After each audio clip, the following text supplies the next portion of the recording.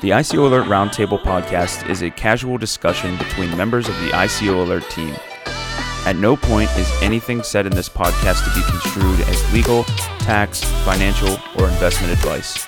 For sake of transparency, members of this week's Roundtable podcast own the following cryptocurrencies: Bitcoin, Ethereum, TRON, EOS, Stellar, Basic Attention Token, and Threshodl. Back, bitches. Click, clack, he's back. Money, money, money, money, money. The money man back in the building. Holy we're not going to swear anymore. No, thank God. I don't have to field calls from my mother. Oh, man. It was because of your mother? No. It was because some other YouTuber was getting mad. Oh, yeah, that guy. That's Surf. That's Surf. He's fine. Whatever. Actually, I'm not going to swear because of him. I'm just think that, you don't have to swear to be cool anymore. That's true. It's 2018. I'll give you a golden star for that. But I actually don't care. I am going to swear when I feel it's necessary. So you don't have to listen if you don't want to. We are considering, however, for the roundtable moving forward, maybe we'll do a censored version on YouTube and an uncensored version on SoundCloud or vice versa. So why don't you folks out there give us some feedback. Tell us if you like that idea, if you hate that idea, whatever you feel. I'm commenting that I hate that idea. What do you want to do? Just raw and uncut? Just raw. That's why the people love us. That is why the people love us, because we're real. We're raw. Raw. We care about the flyover states. Meanwhile, there's probably people overseas that are like, what the hell is going on? What are the flyover states? You remember when you were a kid and there would be, you'd ask your mom to buy you a CD, but there'd be an explicit content sticker on it? That explicit content sticker with like the white letters and the black letters or the black background, that's something that only like a 80s or 90s kid will ever know. They don't do that anymore? I don't think, because you kids just listen on Spotify now. I don't buy CDs. Do you buy CDs? No. Remember the mature rating on video games? Yeah. Do they have that still? I think they do. They have that. It's like the ESRB, Entertainment something ratings bureau. God. Anything that ends in bureau, I'm just like, fucking shoot me in the face. Literally 5 minutes in, you could not stop cussing. We're trying to make this kid friendly, apparently. No, we're not. Kids don't watch this show. True. If they do, man, they're some baller kids because they're in the game early. Love you guys.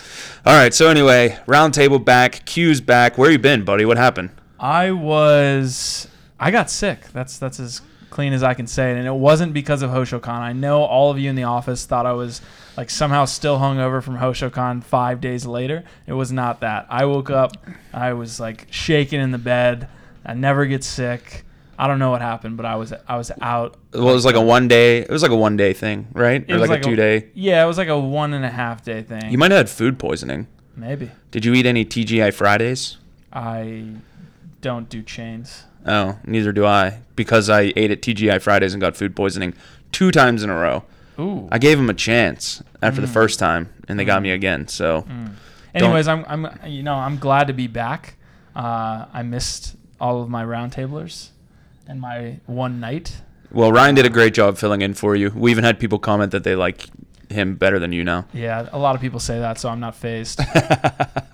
So anyway, let's dive into some of the topics, unless we're going to cover some of the comments from last week. Your choice, buddy.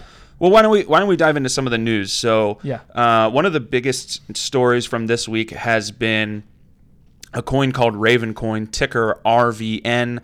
If you're in crypto, you've been keeping up with the news at all, you've seen a massive pump. And actually, Pete K, who we talk about on the show quite a lot, Wittgenstein's Table, he actually held some Ravencoin. And he said the amount of Ravencoin he held did like a 6x yesterday, and he sold it.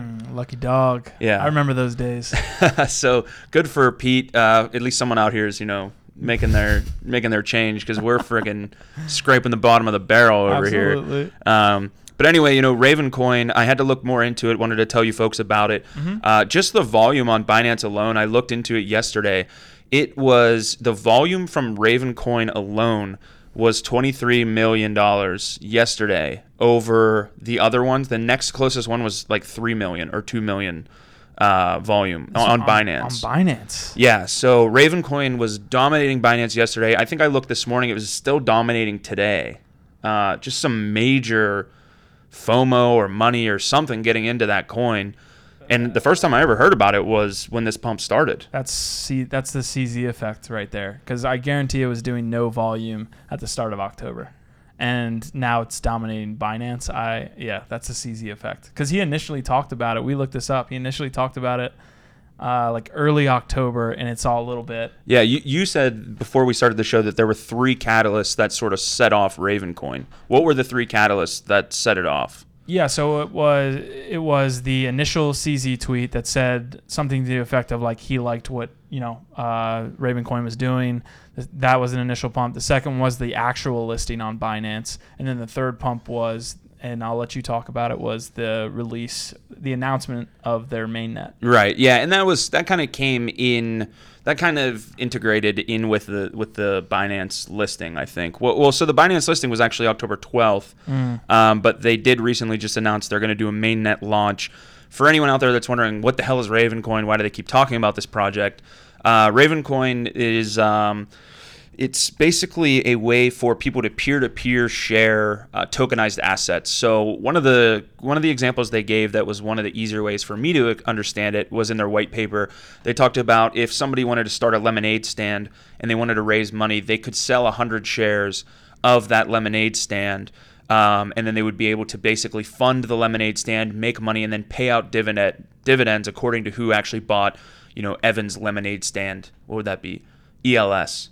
Whoever bought my ELS tokens if I had the lemonade stand. But now, so this actually gets into like interesting sort of areas because it sounds like exactly like a security to me. It is. It would be a security. But it's almost like if it's peer-to-peer, I mean, it's kind of like a way to do like a family and friends round. It's it's like a micro STO. Micro STO is what we call it. We are literally patenting that right now. So don't take that term. No, don't take that. But essentially, microsto.io. You could, it's for anybody. You and me could tokenize any type of asset. If I wanted to tokenize that GameCube over there, and GameCube, the price of a single GameCube shot up, and people had, a percentage of that GameCube paid out in dividends, micro STO right there. So yeah, it actually has some interesting backing too. Patrick Byrne, who's the CEO of Overstock.com, if you know anything about him, Overstock.com started accepting crypto years back, and it really helped them out by accepting payments in crypto.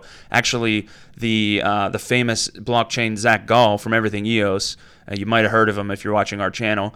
Probably not though. He actually bought patio furniture, I think, earlier this year on Overstock with crypto. With EOS, that was the main catalyst of that, is that they were accepting, not because a lot of places accept Bitcoin. They accept multiple. I'm talking I think probably around 20. Really? Yeah. So they were accepting EOS. I almost did this, but I didn't have a patio, so couldn't do it. Too bad you didn't buy your dog back then. You could have bought some dog. I'm sure Overstock has dog cages or bowls or something. Most of it is just furniture and just home stuff, which is why I didn't sell my EOS at the time. It was actually right before a dump too. Yes. Yeah, it was perfect. So it was. Yeah, I remember Gall talking about it. He said it was a good sell for him. It was like he sold and then bought patio furniture all in one step, and it was actually good for him because it dumped. So for all you Everything EOS fans out there, if you can't believe it, Zach Gall, blockchain Zach, he actually sold EOS at one point in his life. So if he says he's a lifetime hodler, he's lying about that. You want to hear the volume on Ravencoin October 6th? The actual USD volume? $214,357. That's across all exchanges? It's a CoinMarketCap. They aggregate everything. And now on October 23rd, it is now 167 million. Yeah, that's intense. Wow. Yeah. That's across all exchanges. What other exchanges are they on? I'm just curious. Yeah, I can check that out. So obviously Binance, the next biggest one. Binance is the big one. Yeah, Bittrex, Upbit, Cryptopia, who we've talked to with those guys. It's just so weird to me that they're on Upbit, they're on Cryptopia, Bittrex. Those aren't small exchanges, but the Binance Pump, the amount of volume they're seeing on Binance is crazy. Speculation, baby. It's just FOMO, I think, maybe. Yeah. I mean, it's not just FOMO. I think that, obviously Patrick Byrne's a smart guy. Him getting into it and giving it a shot of confidence says something about it. I think that there's a good utility for it. Another interesting thing that was in their white paper that I thought was a little bit peculiar was the thing about regulation. Yeah, they're not going to be able to do this, I don't think, in the United States. Right, Way because too much regulation. it does actually sound like a security, even if it's at that micro level. Mm-hmm. I mean, I don't know how like friends and family funding works. Obviously, the SEC is not going to get involved if your 12-year-old niece wants to run a lemonade stand and we all pitch in. Who knows? Yeah, who knows? Those guys are bastards. But yeah, I don't think they'll be able to run this specific, project in the United States. It just seems like like an STO. So, yeah. It'll be interesting to see how it plays out. Definitely. What's the next piece of news we got here? Oh God. It's my favorite time of the week. We're starting a new segment here, Q, and we started it a little bit without you last week. This new segment is called Good Tron, Bad Tron. So all bad Tron. Don't say that. We have viewers who are passionate about Tron. Sorry, Tronies. Tronies. So, we're going to start a new segment here. It's going to be called Good Tron, Bad Tron, maybe every week, but if there's not enough news every week, we'll just do it whenever it's appropriate. And we're going to go over a couple new Tron pieces of news here. They have been in the news a lot lately with partnerships. Yeah, hard quotations. Yeah, so we're going to look into this, and I'm going to, we'll sit here and dictate whether these are good moves by Tron or bad news by Tron, because as I said on the last episode with Ryan here, I'm on the fence with Tron. I think that there's they're obviously a real contender in the space. They've got a massive market cap. They've got a big war chest to actually get shit done with, but sometimes they get a little bit too, like, let's announce an announcement, let's overhype this, and I wish they would just, get to the point with stuff. So the first thing we have here is that Tron has just released a role-playing game. This is Justin Sun who actually tweeted this out himself. Now, the role-playing game, as we're showing you on the screen here, it's in Chinese completely. So we don't really know. I'm having a good time here, clicking pages. We don't really know. The only thing we figured out here is that you have spirit, you have gold. It seems like when you click the bottom page, it does something different than the top page. Do you ever read one of those Goosebump, like Choose Your Own Adventure? Yeah, that's what this is. That's exactly what I was going to say. Yeah, that's what this is, and it looks like a role-playing game where you can get more spirit. Like you start with 100 spirit, and then as you turn the page, you either get less or more. I'm sure there's a story going on here in these Chinese characters. Yeah, the music is really good. Oh, yeah. Don't play it. No, okay. I'm sorry. All right, anyway. I actually do like the music in it, though. But here's the thing. And you were a big player of CryptoKitties. So this is obviously just a rudimentary version of a blockchain game. This isn't something that's going to, be in the World Series of Gaming next year. But what is your comparison to this? Because it's obviously something that needs to interact with the blockchain. Like, how much smoother is this than CryptoKitties, or is it less smooth? I mean, when this game seems like it's interacting with the blockchain, and of course we'll know more when the English version comes out. Mm-hmm. But what are your thoughts on this as like an early version of a game based on Tron? I mean, my initial reaction is this game on the blockchain? And I don't know the actual details, but I'm sitting here playing with the game, and I haven't had to do what I normally do on Ethereum games, which is have a MetaMask open, be clicking through the transactions, right? So my initial, at what point am I going to interact? At what point is TRX involved? Right. That's my initial reaction, but that could be a good thing, right? What we had said earlier, and that this is like a mantra in the office, is if blockchain is going to be adopted, it has to feel like it's not being used. Yeah, exactly. So yeah, that's my initial feeling. In CryptoKitties, every transaction you're doing, certainly that's different. You're right. not like playing in CryptoKitties is more of like an asset, trading assets. This seems like kind of like a very early version of kind of like an RPG type thing.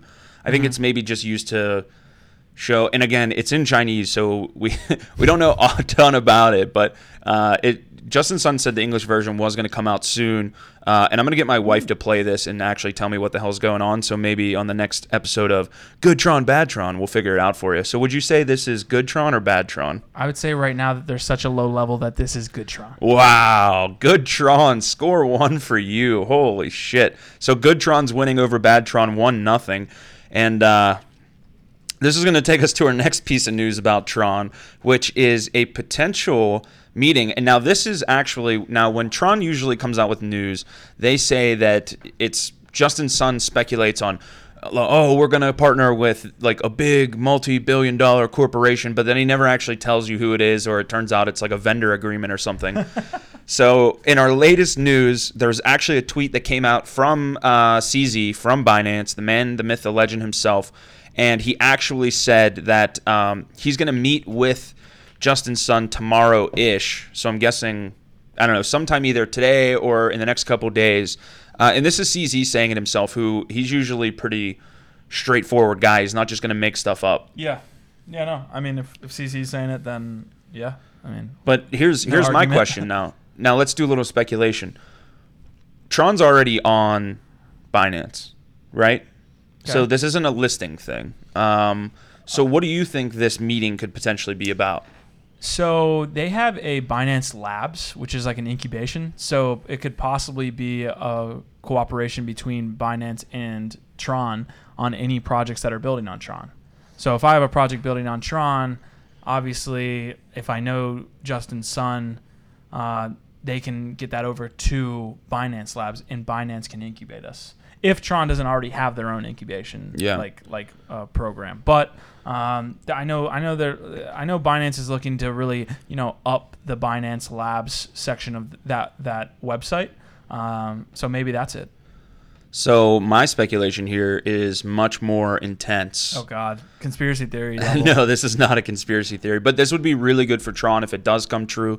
I think that Tron is going to eventually try to become a pair on Binance. And I could see that if you see Justin Sun and CZ meeting a lot, I could see Tron actually becoming a pair on Binance. That's not a bad guess. Because they've got that Chinese connection. Mm-hmm. Tron is, I mean, I don't know what their volume is. We could maybe look it up real quick. They're very liquid. They're already trading. They've got a huge community out there. So I'm interested to see, maybe Binance is looking into creating more pairs. And I'm not saying it would be just Tron at once, like the only one to do it. Yeah. But maybe they're going to introduce, 5 more pairs at once, and Tron could be one of them. Yeah, I mean, that sounds like a way more actionable thing than what I said. Yeah. So that's just a crazy amount of speculation. This is not investment advice. I'm probably way off base, but hey, I mean, I think that would be a really good thing for Tron. Mm-hmm. I think either way, CZ actually tweeting that he's going to meet with Justin Sun, not just Justin Sun mentioning that he met like a famous person for the way he usually tweets. Yeah. The way Justin Sun usually tweets is bad Tron. But this is actually another example of good Tron. So Tron is good this week, man. We like it. Love it. I think the only concern there is, wouldn't Litecoin or EOS be a pair to be added first? Well, that's what I mentioned. I'm not going to say that Tron would be the only one. Oh, okay. But maybe there's a group that Binance is looking to add as pairs, and Tron could be included in that group. I do think Litecoin, Ripple, well, maybe not Ripple. Oh God! Now the Ripple community is going to hate us again. No. I do think. Run. Yeah, I do think Litecoin, obviously, EOS, even maybe. I don't know. Pairs are hard because you have to have a volume. You have to prove that you have volume trading for an exchange to go out of their way and list you as a pair. Yeah. So, and it's interesting. We actually have an interview coming up with a marketplace called 3BX, and they don't have any pairs. It's all just open trading, asset to asset, which is interesting, and it actually, as a use case, is a lot easier for your end user. Yeah, definitely. I loved when we did our research, and then when we were talking to them, I love the fact that everybody's opening an exchange right now. It's like exchanges are the new ICOs. I've been saying that, for the last 2 months, where they are, our first question was, well, like, how do you differentiate yourself? Well, we're not an exchange. Like, they're choosing to go a totally different route, as opposed to, oh, let's just, make another exchange, and how am I going to compete? Okay, you're not going to compete with Binance, obviously, but what about the other 100 exchanges? Right. So I like the fact that 3BX is, making a marketplace of sorts where you can trade one crypto for another. It's more community-based. Only issue, like, holding funds in escrow, that's tough for me in that sense, but it's the same thing as far as... It's the same thing as Binance when they have your keys. Yeah, agreed. But it has a DEX feel, But at the same time, yeah. No, I like the project, and I like the direction it's going with the marketplace feel. So, yeah, I loved the interview. I was actually pleasantly surprised with 3BX too. A lot of stuff they're doing is really cool. Mm-hmm. They've got a little OTC section on their marketplace where if you know someone that's looking for a specific thing, you can basically trade it off market. Yeah, without affecting price. Without affecting price or anything like that. So that's pretty cool. But anyway, you'll have to stay tuned. We're going to catch up with Chris a bit later in this episode. Let's move on to the next item on our agenda, which is another stablecoin. A lot of similarities between this week and last week's episode. Yeah, stable. Well, except that you were missing possibly the best co-host of all time. Let's hear about it. Yeah, no, USDC I think was launched just today. So if you're listening to it on Wednesday, yesterday, or Coinbase was able to make an announcement saying that they will be providing a stablecoin as well, which, if you're paying attention to the market at all, is something that's literally happening every day. Yeah, a lot of stablecoins coming around. Yeah, I think the general feeling in the office is that there's a bit of a bubble. I'm not saying that stablecoins are, I think they're a great idea, but the amount of stablecoins that are coming out, and are all of them going to be here next year, that's a whole other equation. Well, yeah, I don't know if there's a bubble per se, but I think there's an opportunity that a lot of people are sensing right now with the whole Tether fiasco.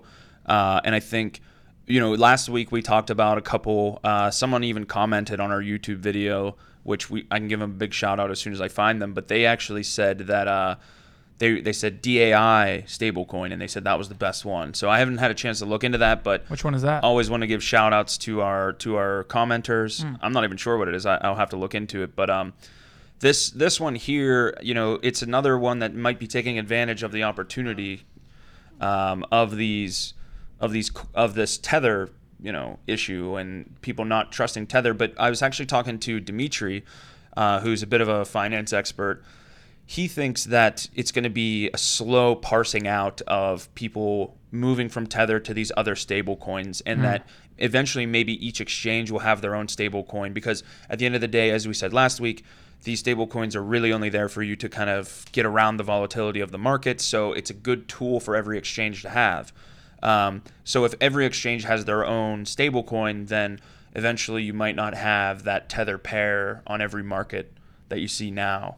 Yeah, I think Tether has that first mover advantage, but like a lot of new projects, like if you look at CoinMarketCap 2-3 years ago, there's a lot of projects that had that first mover advantage that aren't there anymore. Right. So you could not see Tether there a year from now. I think there are a lot of use cases that we're not considering for stable coins, but like the main use case, obviously, being able to house your crypto without turning it into fiat is great. Right. Yeah, I think just being able to house, I think honestly, stablecoins are going to become, and I heard this somewhere, so it's not an original thought like all of my ideas, but I heard that stablecoins would be the next banks. And that kind of, what do you think about that? Because that's where people are going to store their crypto. Yeah, it's interesting. I mean, you can say stablecoins will be the next banks, and I think people that want that, this is pure conjecture, so this is my opinion, and trust me, I'm not smarter than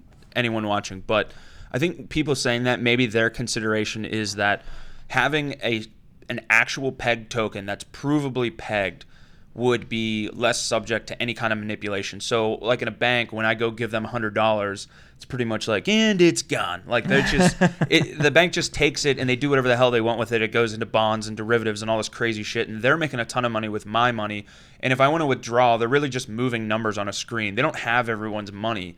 And so if you actually have a token that's pegged, that could actually in turn be like, okay, I know if I have $50,000 in CUSD or USDC or whatever it is, whatever stable coin you think, then I know that it's actually there because this has been backed, this has been audited, it's been tokenized, every dollar in there has been accounted for. But on the other hand, I think it might be kind of wishful thinking, because if you look at the way that Tether was created, it's such a shady shit show Yeah. And right now, Tether is still the primary stable coin. Yeah. Well, because it's been proven to not be. It hasn't dropped to 60 cents. It hasn't dropped to 70 cents. It flash crashed to 63 cents last week. Yeah. For how long? It was quick. Oh, okay. Yeah, so if you held it for longer than a minute or two. So here's a good question for you then. Okay. If you saw Tether floating around 80 cents for, say, 24 hours, would you jump in? No. Well, first of all, I would be completely losing my mind if I went into Tether previous to that little dip for 24 hours. I can understand a flash crash, although not really. Right. But because they're supposed to be, pegged to the USD. It's supposed to be a stable currency, stable coin. So if it stayed at 80 cents for 24 hours, I would have no trust in it whatsoever. So you wouldn't get in?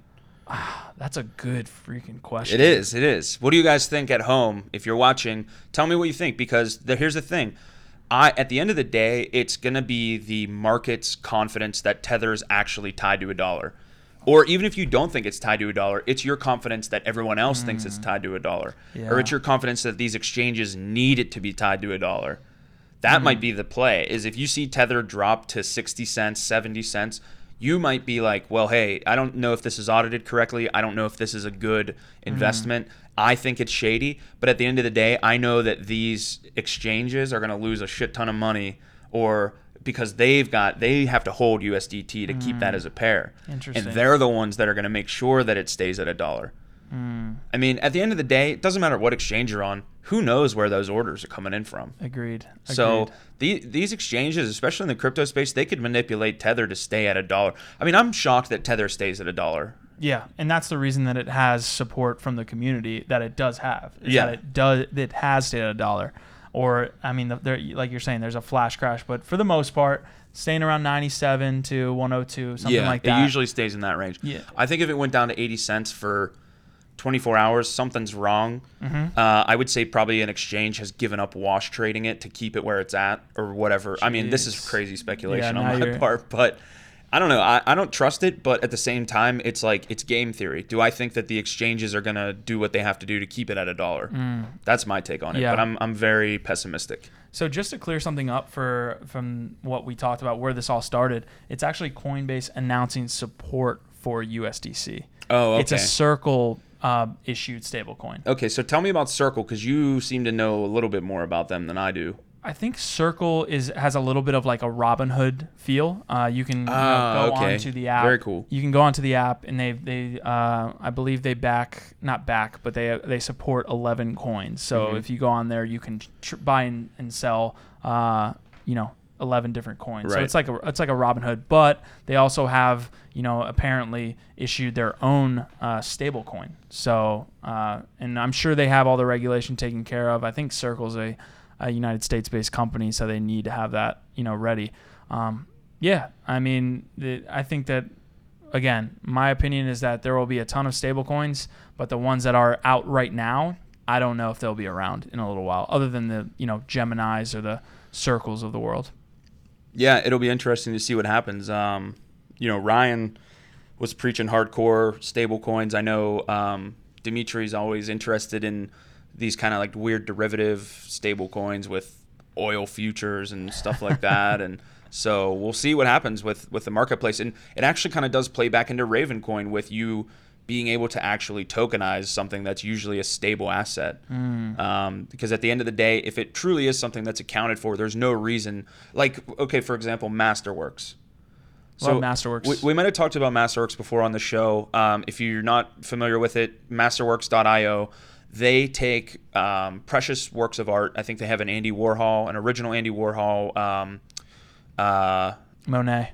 No. Yeah, they have a Monet too, but they have the Warhol. Who's the woman? Oh my God. The Pittsburgh. Mona Lisa. No, it's not Mona Lisa. Anyway, the prints he does of the famous woman, I swear to God, they're going to take my Pittsburgh card away from me after this one. But anyway, it's an original piece of art. It's a precious piece of art. And what they're going to do is actually tokenize it and sell it off as a security. There should be no reason that would ever have crazy price manipulation. That's going to be pretty standard as far as like what the price is. It's going to fluctuate with the art market. It's going to fluctuate with the Andy Warhol specific art market, but it's not going to do all this crazy manipulative stuff that you see in the stock market or in crypto, especially with speculation.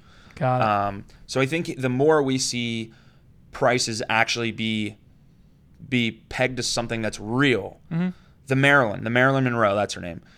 Like we know that Masterworks has this Marilyn Monroe. I mean, unless they're like really pulling some bullshit, but they're SEC compliant, so we know that, you know, finally the SEC does something good for once. But we know they have this. We know we didn't mean that. We know SEC guys, we don't mean it. We know that these tokens represent a portion of that piece of art. You can now own a precious piece of art that you never could in the past because you don't have to buy the whole thing anymore. And so stable coins like that, I think, are actually going to be really awesome. But at the same time, like I said with Tether, you're not going to become a millionaire. You're not going to 100x on Masterworks. You might 100x on Masterworks, but it's going to take a while. Yeah, because it mirrors more of the traditional market. Yeah, it's not going to be a speculative pump. It's going to be, okay, this Marilyn Monroe piece, it's in the market. We understand the value now. It's going to hopefully continuously keep going up because it's a precious piece of art. But it's not going to do 100x overnight. Unless I burn all the rest of the Andy Warhol images and it's the only Andy Warhol left. That is one way you could do that, but I think you'd be breaking more than securities laws at that point. Yes, you're right. So yeah, I don't know, man. Is there any other big news you'd like to talk about this week? I need to shout out one guy. Hold on, I'm going to find it. Big shout out. Are we going to knight him? Are we going to dub thee? Can we? I don't know if we have the sword. No, we don't have the sword. All right. AKA, here, do some filler time. I've got 10 seconds to find this guy. All right. I don't know. There's really not a whole lot going on that I want to talk about more this week. I do want to get some feedback from you guys on good TRON, bad TRON. We want to continue covering coins that are in the news. So if you like us talking about Ravencoin, last week we covered 0x. There actually is something interesting I wanted to mention about 0x from last week as well. 0x pretty much pumped because they were listed on Coinbase. And now there's a lot of people out there that are speculating on what the next thing to get listed on Coinbase is. But if you take a look today on CoinMarketCap and you look at 0x in their exchange volume, Coinbase isn't even the number one exchange for 0x volume. It's Binance. Yeah. So it's almost like a Binance listing means more. But a Coinbase, there's less on there. And you have to consider there's all these people speculating, is Stellar going to get listed? Is Basic Attention Token going to get listed? I forget what the other ones are. I think Zcash was one. Monero. People were speculating on these to get listed because they think it's going to pump. But the more coins that get listed on Coinbase, the less value they're going to have. You know? Yeah, definitely. I would say when the bull market does return, that Coinbase is the primary on-ramp for just non-regular crypto traders. Yeah. So when they see that, 100%, it's just psychology, right? They see that, what is ZRX at right now? It's in the cents. Yeah, I don't remember specifically. I want to buy 1 Bitcoin, or can I buy 10 billion, or 100,000 ZRX? They're going to do that. So when the bull does return, when the not regular crypto trader does come back into the market, as the cycle always does, that ZRX has the potential to, really do something. No, I think that's a good point, actually. And I appreciate that sort of alternate viewpoint on things. And you have to also consider that there's more people right now that aren't in crypto than there are people in crypto. Yeah. So whenever, being that Coinbase is like that primary on-ramp to get into the space, and like you said, when you see ZRX is like, well, shit, I can buy 1/100th of a Bitcoin, or I can buy 50 ZRX. Yeah. And what if ZRX goes to that Bitcoin price? And it's noobs that don't look at market cap or total supply or anything like that. So I agree. I agree with you. It does have more of an impact than just the volume on the day that it's listed on an exchange. Cool. Yeah, no. I think we're in agreement there. The only thing I had, that was great filler, actually, great content. The only thing I had, I talked with a guy over at Fork Delta, which is the fork of Ether Delta, a decentralized exchange. They're one of the top, in Ether volume for 24 hours. If you visit sites that show that. But I met with a guy. Actually, I talked with him. Arseny Ivanov. We talked for a little while. Really cool guy. Love what they're doing at Ether Delta, Fork Delta actually.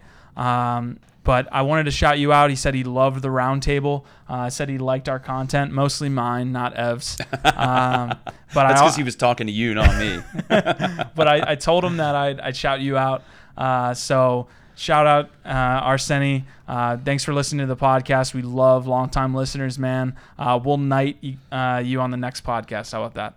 And I think, we always try and keep up with our YouTube comments. We've been getting away from that a little bit. But if you comment on this YouTube video this week, we're going to be in Malta next week. Yes. Okay. That is true. So look out for us in Malta next week. I don't know how together the Roundtable will be, but we'll figure it out. We'll film it on a camera we'll film it on an iPhone if we have to. Cool. Or we'll just do audio next week. We're going to get this stuff done. We're going to do it. For you guys. So if you, again, we love the YouTube comments. If there's 40 of them, obviously we can't read every single one. If there's a specific coin that you like that's in the news, mention it to us, man. Link us the article. We'll look into it. We want to talk about this. We want to speculate on this stuff just like you guys do. And that's it, man. Let's make this community better together. Wow. I'm inspired. I want to run through a brick wall right now. Where is it? All right. Well, I think that's about it for us then. Mm-hmm. Yep. We're running into the interview with 3BX, guys. Enjoy. All right. Without further ado, we are here with the CTO of one of the newer and more premier exchanges out there. We're going to learn all about it today. This is Christopher Forte. Do you prefer Chris or Christopher? Either one's good. All right, 3BX. Now, we actually heard about you first at HoshoCon. We've been doing a little bit of research to get prepared for this interview. Tell me what is 3BX all about? What makes you guys different from all the other exchanges out there? Well, to start, we kind of push ourselves more towards being a marketplace. So we're a community-driven digital asset marketplace, kind of meaning we're an open platform for trading that allows digital assets as a generic term. Currently, we support crypto, but we plan on expanding into other kinds of digital assets, whether it would be like things like crypto kitties or tokenized assets, or we've even looked at concert tickets or sporting event tickets. So one of the big things that we're kind of differentiating ourselves from traditional exchanges would be, a wider range of support for different assets, and kind of a platform, a trading platform with more freedom for the user. So what that kind of means is you can trade with no market impact. We don't have trading pair restrictions, so you can trade any of our supported assets into any of the other ones. And we have a kind of a simple, more familiar interface for the user. So we hope to. I'm sorry. Just tell us a little bit about, because I think one of the coolest things that me and Ev saw when we were doing a little bit of research, tell us a little bit about the no trading pairs and where that idea came from, because that's relatively unique to your platform from what we've seen. Yeah. There's thousands of cryptos out there, thousands of tokens. There's, the collection of assets out there is huge. So when you start getting into these exchanges with fixed trading pairs, you have these markets with very low liquidity, and it's causing a lot of issues with traders, especially with some of the ICOs and new tokens. It's hard to trade them without drastically affecting the market value. So we wanted to kind of eliminate that confusion behind trading pairs and kind of open it up to any crypto and any crypto. I know personally, as a trader, I've had to go through many different trading pairs to get, a coin that I wanted. And it's a little frustrating. Yeah, I love that idea. I think most of the big exchanges that I use, you always got to find a pair first if you want to get into something. And if I wanted to get into a coin that's not necessarily paired with everything, then I have to get into one of the big four or one of the big five. So I think that's an awesome way to run things on your end. But it does make me question then, if you're going to create no pairs at all, how are you guys going to deal with some of the volume issues that might come with maybe more of the obscure tokenized assets trading with some of the the lesser known tokenized assets?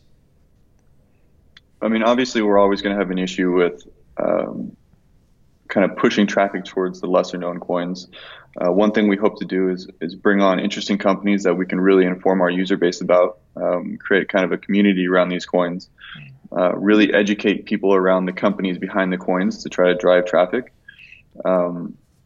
As far as, the risks of low liquidity, we don't really have those because we're an open marketplace. We aggregate all of our market values from external sources.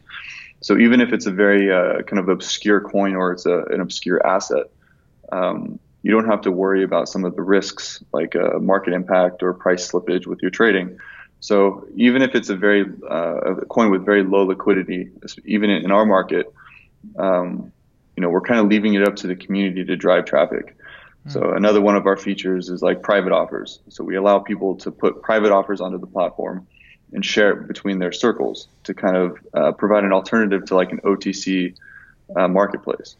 So some of it we're giving back to the community so that if they want to do a trade for an obscure coin to another obscure coin, they can promote their own offers. So we hope that between those kind of features, we can drive traffic to all of the pairs. Interesting. How does your coin play into this? We released our ERC20. It's an ERC20 token called the Threshold token. We released it to externalize fees from the assets. So another thing that we kind of wanted to avoid is, if you trade on a lot of these exchanges and you buy one Bitcoin, you don't necessarily get one. They take fees out of the traded asset. And for us, that was kind of problematic when we support non-fungible tokens. So, I use a book as an example. If I buy a book from you and you take a fee and you rip a page out, that's not very good. Or a Lego set. That's another good example. If I gave you a Lego set and took a fee of, one random piece, don't do that. You're not going to be too happy. Yeah. So when we start trading non-fungible tokens like CryptoKitties or tickets or ebooks or, name any digital asset out there, we can't take a piece of it while we trade it. So we introduced our own token to kind of solve that problem. And it also introduced a very interesting mechanism for us to lower our fees through promotions, the sign-up referrals, as I think you guys have seen. If you sign up, we give you threshold tokens. We plan on doing an airdrop. We can reduce your fees drastically by giving you back, the kind of the coin that drives trading. So we hope that the coin, even though it's an extra step that a lot of people aren't used to, has a lot of benefits and can kind of outweigh the cons. Yeah, I think this is pretty innovative. You guys are definitely going with some concepts and solving a lot of the issues that we see with these existing platforms. So tell me now, what is going to be your strategy then to acquire users and, grab a user base full of people that will be using 3BX in the future? Currently we're trying to go after a lot of the coin companies. So we're trying to partner with kind of innovative companies pushing forward the industry and leveraging their communities through education, giveaways, et cetera, et cetera. So we're trying to partner with companies to kind of share communities. We're doing quite a bit of giveaways as a very kind of introduction to 3BX. We're only about 2 months old, so we're very new in our release.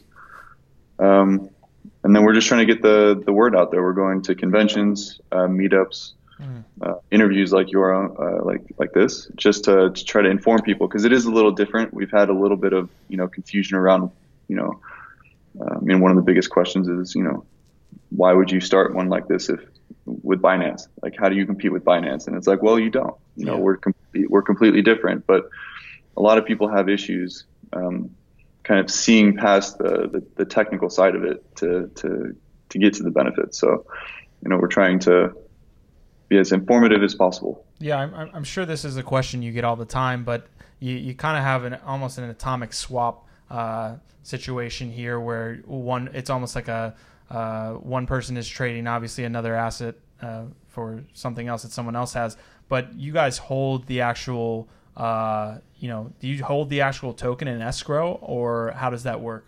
Yep, we have a custodial system, so everyone has their own wallets within our platform, and we hold it for the sake of kind of an escrow for the transactions.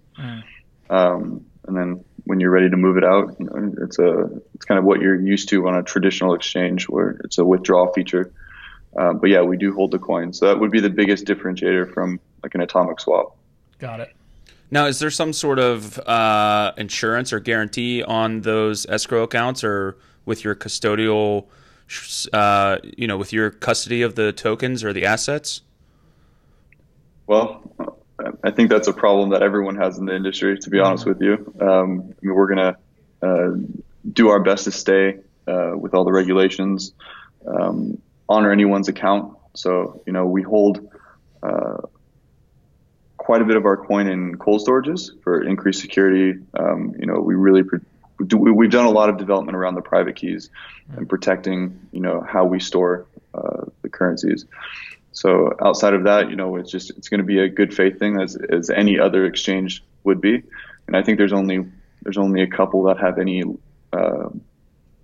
actual insurance around their assets. So, we hope to drive, go that direction as the industry matures a little bit. But for now, I think it's going to be kind of just one of those industry issues. Well, and we did meet you at HoshoCon, which is the blockchain security conference. And if you've got Hosho's stamp of approval, along with some of the other companies that were there, I thought it was impressive how much they were dedicated to security and things like that. So I'm sure you guys are doing your best, just like everyone else out there. So kind of a trick question for you, but hey, it's good to know where everybody's going in the future with this kind of stuff. So. Sure. How did you guys like HoshoCon? I know you guys were there, obviously. How did you like the conference? It was great. It was our first convention. It was kind of our first, getting ThreeBx out to the public. We've been doing mostly online marketing, email, social media, the community chats and meetups, but this is our first kind of big event. So it was good. It was really good. It's always interesting to see the community in Las Vegas. It turns out that there's quite a crypto community here. So it was a good introduction to kind of the Vegas scene and some of the other close companies. Definitely. That's something we saw 100%. Where are you guys located? We're in Las Vegas. We're a Vegas-run company. They're in Vegas, baby. Got it. So we're going to need to go back sometime then. That's one thing we've noticed, especially in our travels to different conferences, is it seems like there's a lot of nice ecosystems of crypto and blockchain-based companies in each city, and Vegas was definitely no exception to that. So just to continue on with some of the questions we asked earlier, we are ICO alert. We deal with a ton of new coins. A lot of them are, going down their roadmap, and at the end of that roadmap is getting listed on platforms like ThreeBx. So what does a project need to do for you guys to work with them so that they can, get some liquidity, get some volume on your platform? Well, it starts with conversation. We really are trying to list only kind of reputable companies that have a product behind them. We're trying to stay away from a lot of the scams, as everyone is, obviously. So it starts with a listing application that we have on our site. It drives us to a conversation over the phone or in person. We've had a few in person. We discuss the technology and what we can do for each other, and then it's usually a pretty simple integration. But the due diligence process and making sure that everyone has their affairs in order is kind of important to us, especially as a U.S. based company. So we're trying to be as careful as possible. And then as far as the liquidity goes, it really comes down to kind of how our platform's structured and how we want to stimulate our market. So we kind of say off the record, kind of between the lines, we kind of act as a market maker for some of these guys. And we try to sell ourselves as an alternative to a traditional exchange. We've had a lot of companies who just ICO'd find our platform very unique because they can do private sales through our private offers to investors or to people who are still, kind of getting a hold of their token, and they don't have to worry about people trying to liquidate and dropping the market value. So, someone can jump on our site and dump, every amount of coin that they have, and they don't have to worry about tanking their market. So, we're kind of relying a lot of our liquidity on the company. So it's just another tool for them to distribute their token and to kind of get their coin out there. And then we're kind of helping along by pulling our community in and, other partnerships communities in. Interesting. So how long ago did you guys start? And I kind of wanted to get a quick background on how you found yourself at ThreeBx. But how long ago did ThreeBx, begin? When did the idea start, and when did the platform come out and things like that? Technically, we started last year. There was a previous kind of product or vision in place. This was before I came on board. Because of some of the regulation changes and some internal stuff, they pivoted a little bit. ThreeBx officially started development early this year. I would say late January, early February, and then we went live about 2 months ago. So I think about mid-August we went live with this platform. And then in the meantime, we've also been working on a wallet that should be released here within the next couple of weeks for off-chain transactions. So we're kind of spanning into kind of the digital asset field a little bit more by creating an off-chain platform using kind of assets, bundled assets. So that should get launched pretty soon. But yeah, most of the going public has only been about 2 months. So explain the off-chain assets a little bit more for the users that might not have an understanding as to what that is. What are you guys releasing here in the next couple of weeks? Sorry, we have a patent pending process for taking coins and kind of distributing it or transferring it off chain. The closest that we can kind of relate it to is me giving you a hard wallet digitally. So you see some people go through transactions by just they put crypto in a hard wallet and they give it physically to someone. And it's kind of the same model that you see with cash. I can give you $1 in person instead of a credit card payment or something. We're trying to do that digitally with crypto by encapsulating it and kind of creating a little asset out of currency. So it's a universal platform to trade off chain. It'll be a little different than what you're probably familiar with like a Lightning network, where it settles back onto the native chain. But this in theory doesn't settle back on the chain until the user wants it. So there's no time limits. Well, Chris, I gotta say that you guys are definitely doing some awesome, unique stuff, solving a lot of problems with the platforms that are out there right now. You said that was patent pending, the off-chain stuff? Yep, we filed a patent earlier this year. So we're going down that route. I think we're going to kind of use it as our replacement for a white paper once it gets a little further along. Well, you guys are definitely ahead of the game for a lot of projects that we see, so we appreciate that. So tell the people, where can they find more about ThreeBx and what's going on with you guys? Our website's 3bx.com, spelled out 3. We're currently live, like I said. It has all the links to get into the actual trading platform. We currently are referral only, I guess. The sign up page requires a referral code or an invitation code. If you go through the 3bx.com sign up link, it auto populates that for you. And then as you guys saw, it gives you a little bit of threshold to start the account with. That's we awesome. are live. Yep. I want to hear about this BTC giveaway. I'm the shill. I'm the degenerate in the office. We're giving away $500 worth of BTC every week up through November. We have a couple other giveaways coming up, and it'll probably continue, past that. But I think our last giveaway is right around World CryptoCon. We're gonna go to World CryptoCon at the end of this month, early November, and I think that following Friday will be the last one of this series. But we're also going to be doing some hard wallet giveaways, and then kind of restart the process after that. So you only have to be a user. Do you have to use a certain referral code? How do our users go about that?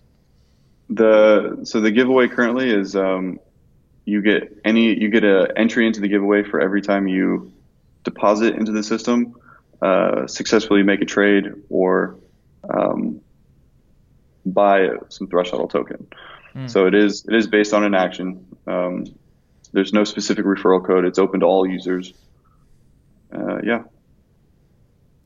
All right. Well, Q, do you have a referral code yet? You want to chill out to get yourself some more? Absolutely not. I think I'm going to go in here. I'm already logged in. It was a really seamless sign-up process. I was in the platform within a minute, so I appreciate you guys doing that. But, yeah, I'm going to get a little bit of threshold here and see if I can throw my hat in the ring. All right, folks. The platform is called 3BX. Christopher Forte, we appreciate you joining us. As always, man, do a great job. We look forward to seeing these things progress, and we'll stay in touch.